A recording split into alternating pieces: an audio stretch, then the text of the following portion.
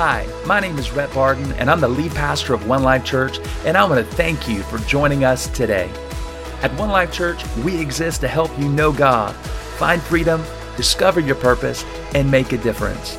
For more information on how you can be a part, please visit us online at olc.church. Enjoy the message.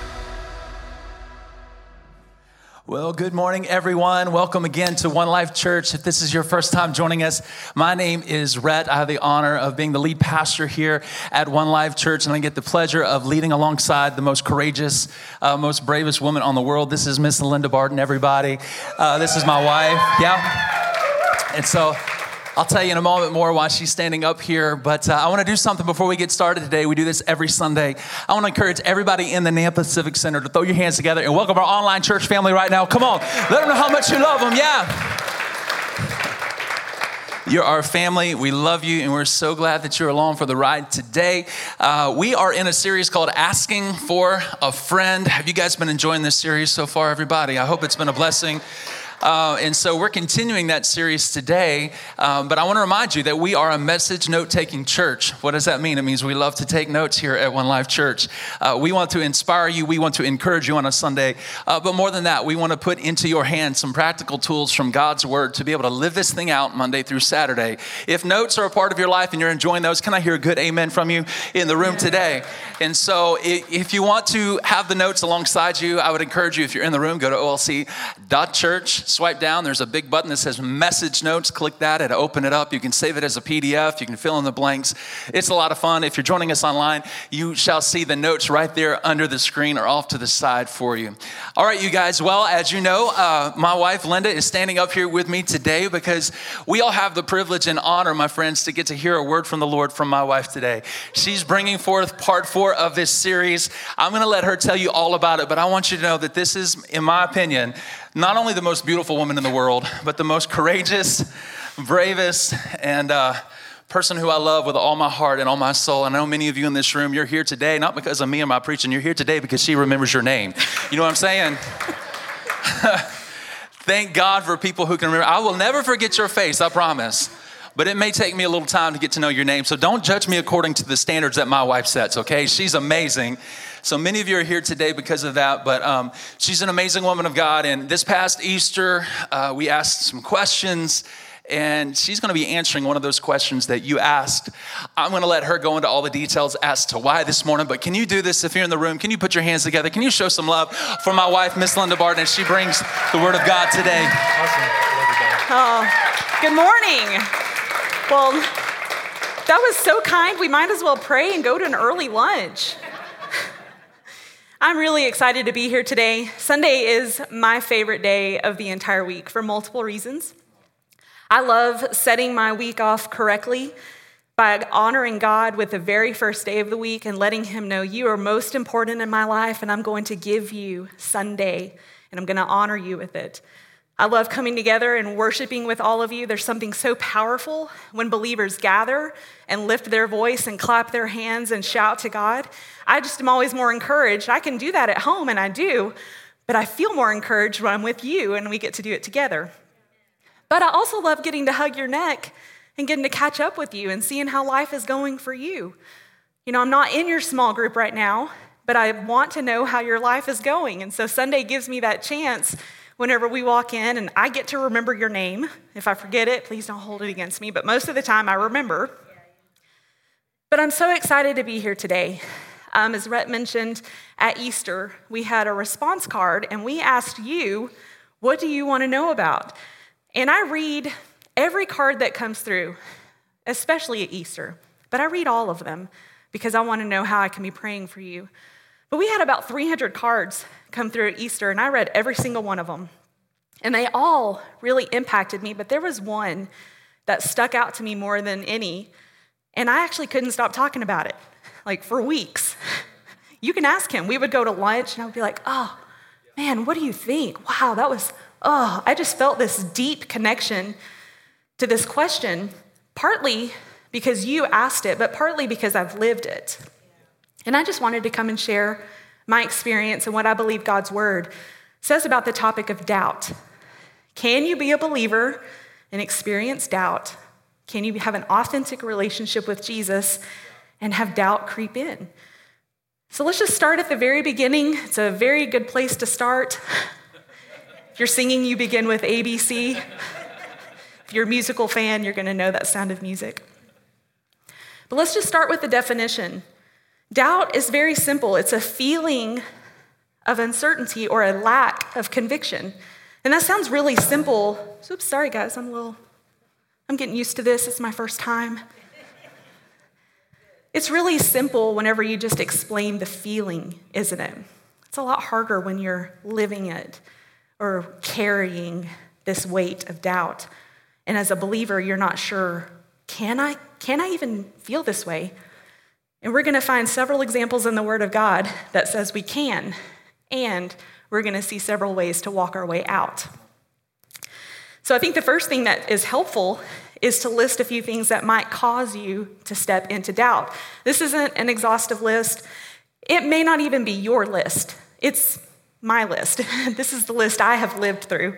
So if it doesn't apply to you, that's okay. Think about the things that are leading you into doubt, and I believe that the ways out will apply regardless of how we get there. But number one, we don't think God does the right thing. That feels hard, doesn't it? Can we actually think that maybe God didn't answer the way he should have? Maybe we've been praying for a physical healing and it didn't happen, or we've been hoping for a relationship to be restored and it didn't come through the way we wanted it to. We've been praying for provision and it just doesn't look the way that we wanted it to look. We've experienced deep loss or deep pain. Sometimes we just don't believe that God did the right thing. And that's just one way that I have found myself into doubt. But another way I found myself walking into it is I tried to believe and it didn't work. I did try. Lord, I tried. I did everything your word said and it just didn't work. And I think a lot of times it's because we have expectations of how things should look. Or maybe we lost confidence because when we prayed, we just don't think anything actually happened. Maybe we don't feel like we even got an answer. So we tried, but it didn't work. We're going to talk about these more in just a little bit. But in my study, I actually found a surprising reason. I didn't expect this one. So this is one straight from our Bible. We've read the story, and I'm going to go into it. But maybe doubt can creep in when life is going really well. That's kind of a surpriser for me. Oh, life is great, and I am doubting. I'm walking through great times, miracles are happening, and I still doubt. But if we look at Matthew 14:28, we're going to find Peter. And Peter was one of the disciples. He hung out with Jesus for about 3 years. He saw great things. He experienced miracles. He was part of miracles. In fact, right before we jump into this scripture, we see Jesus and the disciples feeding the 5,000. Now, that's just counting men. If we count the women and the children and the teenagers who eat for 3, it was like 15 to 20,000. I have a teenager. I know. I have a teenage boy. I know. So 15 to 20,000 people, and Peter is there. He's one of the disciples who's feeding 20,000 people with a snack. I think it's a miracle to feed that many people with a commercial kitchen and a staff. But they had a snack, and they fed all these people, and they had leftovers. So Peter is part of this experience. And then Jesus says, okay, we're going to the other side. So you guys hop in a boat. I'm going to go pray. I'll catch up. So the disciples are in a boat on the water on a lake. Jesus has gone off to pray. And it says in the fourth watch, 3 to 6 a.m., they see a ghost walking on the water. And it turns out it's Jesus. So we're going to pick up here, Matthew 14:28. Peter, suddenly bold, said, Master, if it's really you, call me to come on the water. And he said, come ahead. Let's do this. So jumping out of the boat, Peter walked on the water to Jesus. But when he looked down at the waves churning beneath his feet, he lost his nerve and he started to sink. He cried, Master, save me. Jesus didn't hesitate. He reached down and grabbed his hand, and then he said, faint heart, What got into you? Another definition says, why did you doubt? Not only did he just help feed 20,000 people, but now he's literally walking on water. He is in a miracle with Jesus, and there's only 2 recorded people who have ever walked on water, and that's Jesus and Peter. Literally a high moment in a miracle, and doubt creeps in. So, if life is going well and doubt is creeping in, you are not alone. You're in good company. So maybe you've accepted a job promotion and you expected the pay raise or the good things that were going to come from it, but there's like so much good coming at you and so much new coming at you that it feels more like water churning beneath your feet. Things are going great, but I'm experiencing doubt. Peter did too. So maybe God, you've been attending a small group. Let's bring it into our life for a second. Maybe you've been attending a small group and you kind of have this nudge, kind of want to lead a small group. Ooh, feels a little scary, doesn't it? That's big. That's hopping out of the boat. But when Jesus invites you, when he puts a nudge inside of you to take a step in a direction, he's with you in it. You know, it might feel like water churning underneath your feet, I know. But he still invited you. So regardless of where you are, highs or lows, you can be in either place. It's okay to have doubt and to still be a Christian. So whether you're a believer or not, you've probably heard the term doubting Thomas. And this is where we're going to move into the downer ones that I talked about a little bit ago. But honestly, if you talk about doubt at church, you have to talk about doubting Thomas. It's like a church rule. You've got to bring Thomas into this picture. So Thomas was one of the disciples. He was in all those experiences I just talked about with Peter. And he spent about 3 years with Jesus. He ate with him. He talked with him. He traveled from town to town. Like, he knows Jesus. We travel with people 3 days, and we know them. This was 3 years. Thomas knows Jesus. He saw all these miracles with his own eyes. He's part of them. But he also experienced a really great pain and really great loss when Jesus was crucified. So Thomas and the other disciples had these expectations. Remember, we think God's not doing the right thing. We've experienced loss. We've prayed. It didn't work out. They thought Jesus was going to overthrow the Romans and rule Israel, kick all the bad guys out, and we're going to have heaven on earth, y'all. That's what they expected. But God had other plans. They were eternal plans. We know that now, being on the other side, but they didn't know that then. So I can imagine that Thomas was devastated. Here he is. He's thinking he's hanging out with the ruler of the world, and he was, but it didn't look like he expected it to look. So we're going to see what Thomas did in his deepest moment of doubt and how he made his way into belief. So we're going to pick up at the moment where Jesus has been crucified, he's been buried, resurrected, and now he's showing up to people, just popping into walls and all that kind of stuff. And there's 10 recorded moments of Jesus appearing to his disciples. We're going to look at one of them where Jesus appears to his disciples, except for one, Thomas. Thomas wasn't there. So let's look at John 20, 24 through 27. One of the 12 wasn't present when Jesus appeared to them. It was Thomas, whose nickname was the twin, or Didymus, in case you're looking for a baby name. That one's up for grabs if you want it. Didymus. So the disciples informed him, "We have seen the Lord with our own eyes." So he's not only hung out with Jesus for 3 years and has no reason to doubt, but he's also hung out with all these guy friends for 3 years, and as far as we can see, doesn't have a reason to doubt. But still unconvinced, Thomas replied, "There is no way I'm going to believe this unless I personally see the wounds of the nails in his hands, touch them with my finger, and put my hand into the wound of his side where he was pierced." Ooh, that just felt like a line in the sand to me. Ooh, Thomas, that was bold, and I don't know if you can do that. I don't know if you can tell Jesus that. And I almost imagine the disciples were like, "Whoa, dude. Oh, if lightning was going to strike, This would be a good moment. But Thomas knew Jesus. Thomas spent years with Jesus and witnessed many of these miracles. Why was this one so hard to believe? I don't know. He saw Lazarus come back from the dead. Why are we having a hard time believing that Jesus has come back from the dead? We don't know. But I'm really glad that he went through this because it has helped me so much. There's been times that I have responded to situations in my life just like Thomas. I have drawn the line in the sand. I've decided what my answer needs to look like in order to believe. Like Thomas saying, I have to see this, I have to see this, and that's how I'll believe.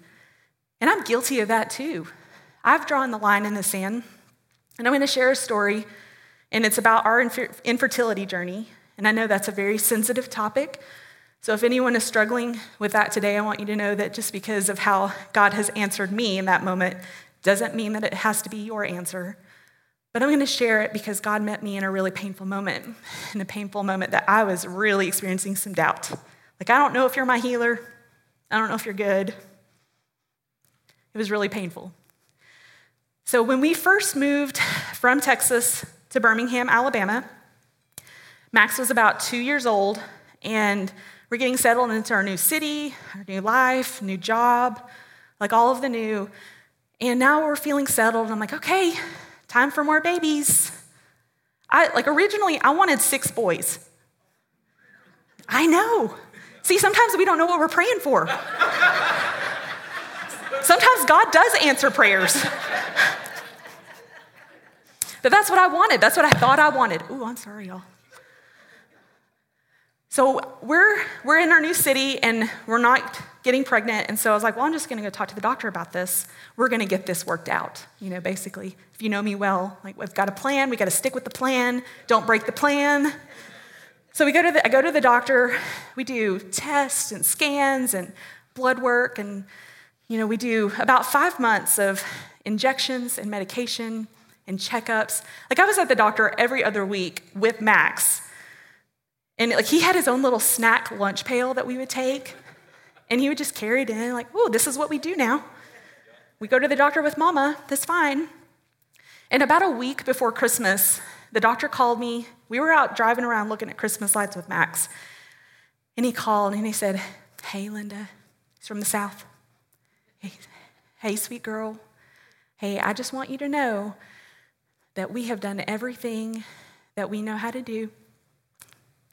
And here are some next steps. Now, those next steps were out of our budget, out of our comfort zone, and we didn't have peace with it. So it's one of those moments like you just kind of shrug your shoulders and it is what it is type things. You don't really know what to do with it. You're not happy with it, but you don't really know what to do with it either. So I just kind of sat on it, ruminated on it. It was not pretty. So the following Sunday, it's Christmas season, so everybody else is happy. That's how you feel when you're going through it. They're all happy, and I'm the only one who's miserable. So I'm going to church. It's just Max and me in the car. Rhett is serving at another campus. I don't even know where he is. I can't remember because it was all about me. So I'm in the car, and for about 10 minutes, I just let God have it. I'm mad. I'm angry. You said in your word that you healed me, that Jesus took stripes. It was hair, teeth, and eyeballs between me and Jesus that morning. And I stomped into church, practically tossed Max in the kids' class. It's like, Mama needs to be alone for a minute. And I stomped all the way into church. So mad. I sat through worship. I didn't even stand up. I was so mad. I'm not proud of this. But then, as I'm sitting in this auditorium, and if we were in that auditorium right now, I could point to where I was sitting. I could tell you who was speaking. I can tell you the name of the series and the topic of the day because God met me that day in that chair, in that auditorium, with our pastor speaking in a series called Financial Peace on Earth. It wasn't even about healing. It was about money. God can use anything if we let him, okay? So I'm sitting there, and the pastor gets to the point in the message where he talks about Paul learning to be content in all things. I know you felt it too. And it's like I felt heard, making up new words today. The Holy Spirit asked me, will you be content with the size of your family?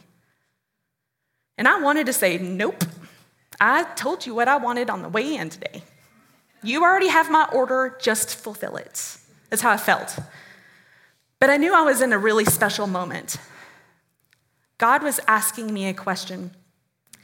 I railed against him all the way into church, sat down, and he came closer. I was honest all the way, all about my doubt, all the way in, and then he came close. And I wrestled for a minute. And I knew that ultimately I wanted peace more than I wanted my way, because I knew how I felt on the inside. So I said, yes, I will. I will be content. And God healed me that moment. He did not heal my body. We never got pregnant. We didn't take any steps farther. I was like, I'm content. God did not heal my body that day, but he did heal my heart. And I walked out whole and complete and content. And I was a different person when I picked up Max. And he's probably like, oh, thank you, Jesus. The crazy lady is gone. We should come here more often. So when we pick up back with Thomas, Thomas has just said, I won't believe unless. Oh, I know how that feels. But 8 days later, pick back up in our scriptures. All the others, Thomas and all the others are in the house. And even though the doors were locked, Jesus suddenly stood before them. Peace to you, he said.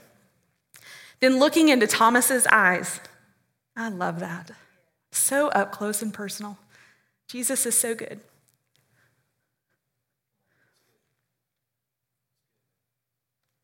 Put your finger here. Go ahead.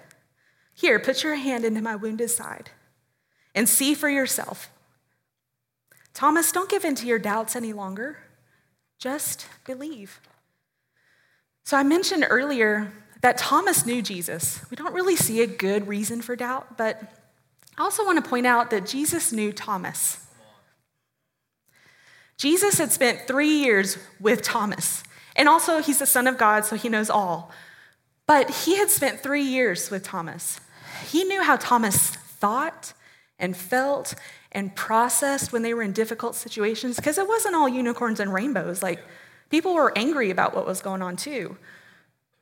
Jesus knew how Thomas thought and felt and responded.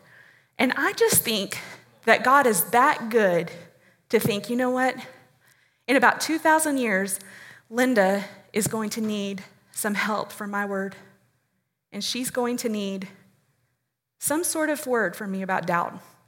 And I know Thomas, and I'm the one who's the author of the word, so I'm just going to go ahead and let this be an example to Linda, because she's going to need it. I just think he's that good. And the Bible doesn't say that. That's just what I think about Jesus. And God knows where you are too. He knows exactly where you are. He knew where I was in that auditorium in Birmingham, Alabama, and he heard my words. He heard Thomas's words because he comes back and repeats them word for word. Here, Thomas, I heard you. I know. Here's this. Here's this. I see you. I hear you. And God sees you too. He knows right where you are, and he knows exactly what you're struggling with. And I think that that's why David said in Psalm 34, 4 and 6, talking about being open and honest with God, I prayed to the Lord, and he answered me. He freed me from all my fear. In my desperation, I prayed, and the Lord listened. He saved me from all my trouble. What I love about this is that David is honest. He was desperate, but he didn't stop talking. He kept going. Lord, this is what I'm going through, and I need you. And just like he did for Thomas, and he did for me, and he will for you, Jesus saved me from all my troubles. He shows up every time. So let's go back to Thomas, because his response is so great. Then the words spilled out of his heart. You are my Lord. You are my God. Our belief has to be personal. It can't be built on someone else's experience or someone else's faith. My Lord, my God. There are those, Jesus responded, Thomas, now that you've seen me, you believe. But there are those, that's us, who have never seen me with their eyes, but have believed me with their heart, and they will be blessed even more. That's us. We believe in our heart. We don't get to see with our eyes right now. We will when Jesus comes back for us, or we go to heaven, on our own, whatever, however it works out. But we will see with our own eyes. But right now, we believe in our heart, and we are blessed even more. Jesus went on to do many more miraculous signs in the presence of his disciples, which aren't even recorded in this book, which actually just makes me want to get to heaven even faster so I can hear more. Like, tell me more about that, because if it didn't fit, I still want to know. But all that is recorded here is so that you will fully believe that Jesus is the anointed one, the Son of God, and that through your faith in him, you will experience eternal life by the power of his name. All of this was recorded for us, for you and for me, so that we will fully believe. And we get to experience eternal life when we do fully believe. And that's our hope for you here, is that you fully believe. Maybe you're on the fence. That's all right. You can hang out before you believe. No worries. Wherever you are, you're welcome. But that's our hope for you, is that you will fully believe. But maybe you're still riding the struggle bus, like I still hop on sometimes. And you're wondering, how? Like, I am still really deep in doubt right now. Maybe this is your morning where you tossed your kiddos into class and you stomped in and you need to hear from God. Maybe that's your morning. I don't know. But I do know that God knows. So how do we move from doubt to belief? Well, again, this is a personal list. It's not exhaustive. And I really do believe that Thomas kind of mirrors this and shows us. But number one, I like to remember God's faithfulness and share my story. I love to share my stories because it reminds me of how good God has been to me. In other words, remember how God showed up for you, how he answered your prayers, and then brag on him.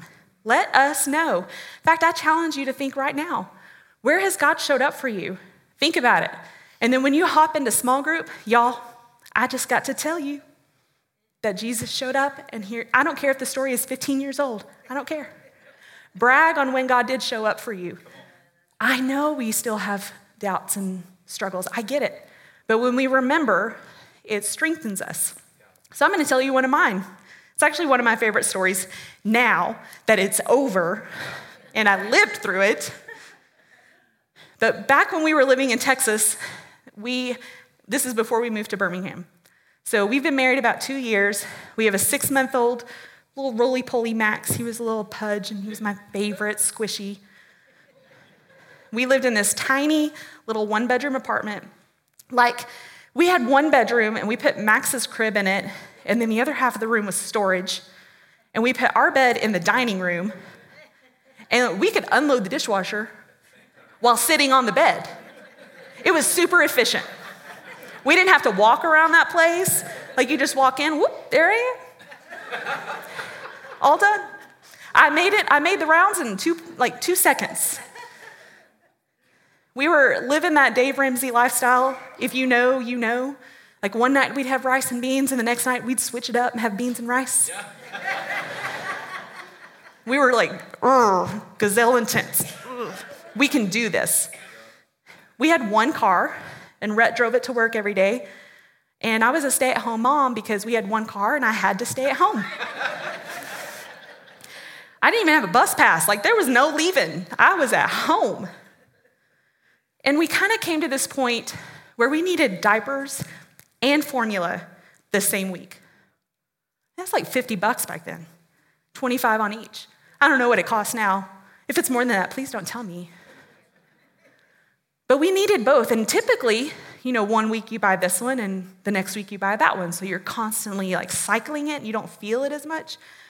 But for some reason, we needed both this week. And so Rhett comes home from his 3rd job. He worked an office job, and then he taught lessons like vocal and music, and then he delivered pizza in our big red Suburban that we moved out here with, and all the staff call it the pizza bus. Yeah. And it always smelled like pizza, and it was never my pizza. Because if it wasn't rice and beans, it wasn't on the plate. So he comes home exhausted smelling like pizza that I didn't get to have. And I tell him, like, I'm worried. I'm scared, actually. Like, I don't know what we're going to do. And I tell him, I need $50 to buy diapers and formula, and we don't have it. So I just need you to fix it. It's basically what I was saying, like, hey, husband, could you be Jesus and just fix this right now? Of course he couldn't. He collapses into bed and tells me, baby, the Bible says that God's children will never be found begging for bread. I was like, bread's like less than $1. Does it say anything about diapers and formula in there? Because that's what I'm asking for. I know bread like 50 cents right now. I know we can go buy that. I don't need bread. Max can't eat bread. So he rolls over and goes to sleep, which makes me mad, but he doesn't know it because he's sound asleep. It was so fruitless. There wasn't even a point in being mad. He didn't even know. So I sleep fitfully. I'm scared. Like, how am I going to feed my child? And what am I going to do about the diaper situation? Because I only have like 4 towels. I don't really know. I'm trying to figure it out. So the next day he gets up early and goes to work, takes the car. It's like day after day I'm at home. And around 11 o'clock, right before lunch, someone knocks on the door. And I was like, Max and I are here. I know Rhett's at work. I don't know anybody else here. There was no family. I didn't have a small group, nothing. So I cautiously crack the door, and there's a box sitting out of our apartment doorstep.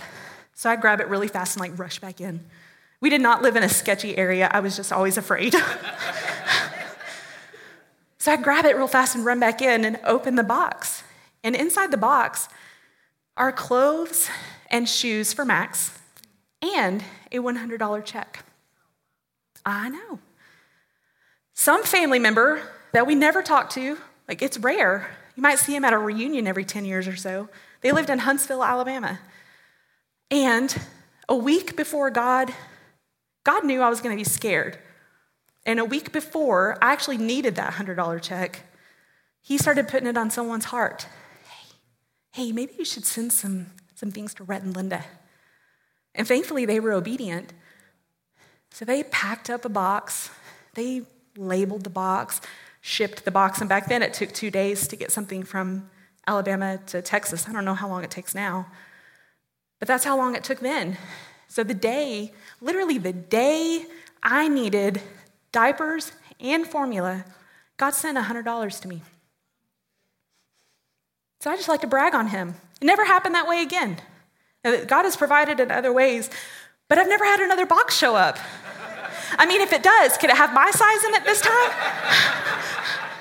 Lord, I need clothes and shoes and $100. It never happened that way again. God has always provided, though.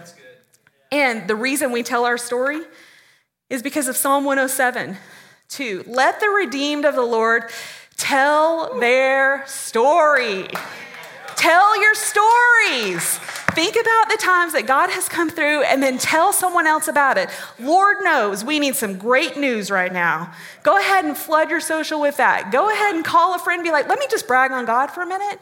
I know it's 10 years old. I don't care. It's still good. Tell your story. Why? Why should we do that? Because in Romans 1:11, Paul says, for I long to visit you so I can bring you some spiritual gift that will help you grow strong in the Lord. When we get together, I want to encourage you in your faith, but I also want to be encouraged in my faith. When I hear your story, I get encouraged. I'm there cheering with you. I'm like an Alabama cheerleader. Woo, let's do that. And then when I share my story, I think you're encouraged too. It's mutual. When we share, we encourage. When we share, we encourage. Share your story. So what do we do when we're dealing with doubt? Number 1, remember what God has done and share your story. Number 2, if you're taking notes, realize it's okay to not know it all. Again, this is my list. This helps me. Deuteronomy 29:29 says, there are some things that the Lord our God has kept secret, but there are some things he has let us know. Now, as a child, I hate that because I want to know it all and I want to know it right now. But as a parent, I see the wisdom in this. So one of my highest personal values is to never lie to our son, Max. It gets a little tricky around Christmas. But it's one of my highest personal values is to always tell him the truth. And sometimes the most honest answer I can give our son, Max, is, I will tell you when you can know. And honestly, sometimes I feel that way with God. He has kept some things secret, and some things he's let me know. I may never know why God didn't heal my body and chose to heal my heart. But that's okay, because I serve the God who does know it all. And I can either demand answers, or I can serve the one who has them. It's my choice. I get to choose. So if you're not a believer yet, or maybe you're not really sure where you stand with God, here's point number 3, but it's actually the first step for everyone in this room. It was my first step. It is your first step. It's to receive God's grace. Jesus met Thomas right where he was. Jesus came to Thomas. Jesus came to me. Jesus is coming to you and issuing an invitation. Will you receive my grace? And Thomas's eyes were open, and he declared, you are my Lord and you are my God. Jesus showed up to Thomas when Thomas doubted the most, but Thomas didn't stay there. See, he accepted what Jesus was offering. And there's historical record that tells us Thomas was an apostle to the country of India. He went on to plant 7 churches there. And now there are still Christians living today who can trace their biblical lineage all the way to their ancestors who gave their heart to Jesus because Thomas came. Someone else's salvation is on the other side of our obedience. When we respond to God's invitation, we have the opportunity to change lives. When you share your story, you have the opportunity to change lives. And when you realize that you don't have to know it all, that you serve a God who does, you can save lives. It's fine. We just introduce them to the one who does know it all. So as we close, hold on just a second. Let me back up. Psalm 94:19 says, when doubts filled my mind, your comfort gave me renewed hope and cheer. I'm sure Thomas needed that renewed hope and cheer when he was traveling to India to be the first guy there. But as we close, I'm going to share a story. We have a picture of a man by the name of Charles Blondin. I think I'm saying that right, but if you're related to him, need to correct me. See me after service. He was a tightrope walker in the 1800s, and he actually would tightrope walk over Niagara Falls. If you squint, you can kind of see the people on the bridge. Or maybe I just need glasses, I don't know. But if you've seen one tightrope walk, you've probably seen them all, which he realized, so he started making them even more daring. So one time he went across on stilts, and this tightrope, it's over Niagara Falls. It's 1,100 feet long and 160 feet in the air. That's not just a little thing to do. So he went over on stilts. One time he had people tie him up in a sack, and he crossed the tightrope walk all the way there and back. One time he carried a stove to the middle, cooked an omelet, and tossed it to a boat below. He thought of it all. There wasn't anything he wasn't willing to try. But this particular picture shows us the time in 1859 when he decided to cross Niagara Falls on a tightrope with a wheelbarrow. So he goes all the way across and all the way back. And he comes back and he asks the crowd, do you believe that I could cross this again with someone in the wheelbarrow? Oh, yes, we believe, yes. The whole crowd goes wild. And then he says, great, all I need is a volunteer. My knees go weak just thinking about it. I don't do heights. This is high enough. And of course, the crowd goes silent. But this is a beautiful picture of faith in Jesus. I believe, yes, I believe you can. And actually putting your faith on Jesus. I will get in the wheelbarrow. And look how tiny that wheelbarrow is. That is putting faith on something, isn't it? So I'm asking you, where are you today? Are you in the crowd and you believe that he can? Or are you in the wheelbarrow because you're ready to put your faith on him? So the very next step is I'm going to offer a moment for you to respond to his invitation. Let's pray. God, we're so grateful for who you are and for sending your son to pay for our sin so that we could have a relationship with you. And today, we take this moment and we search our hearts and ask ourselves, are we in the crowd believing that you can? Or are we ready to put our faith on you and take our next steps with you?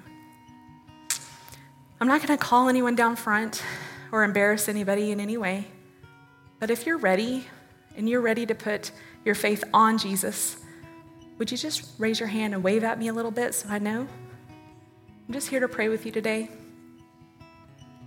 Amen. Thank you, Jesus.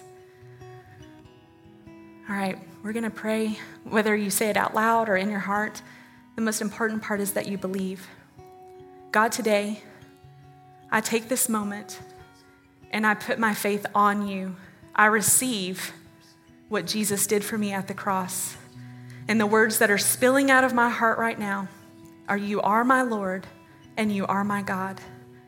So Holy Spirit, I ask you to help me every day put my faith on Jesus. And I'm going to live my life for you the very best way I know how. In Jesus' name, amen. Will you celebrate with those who just made a decision today? Hey, while you're celebrating this morning, can you also just honor Miss Linda one more time, my beautiful wife? Way to go, babe.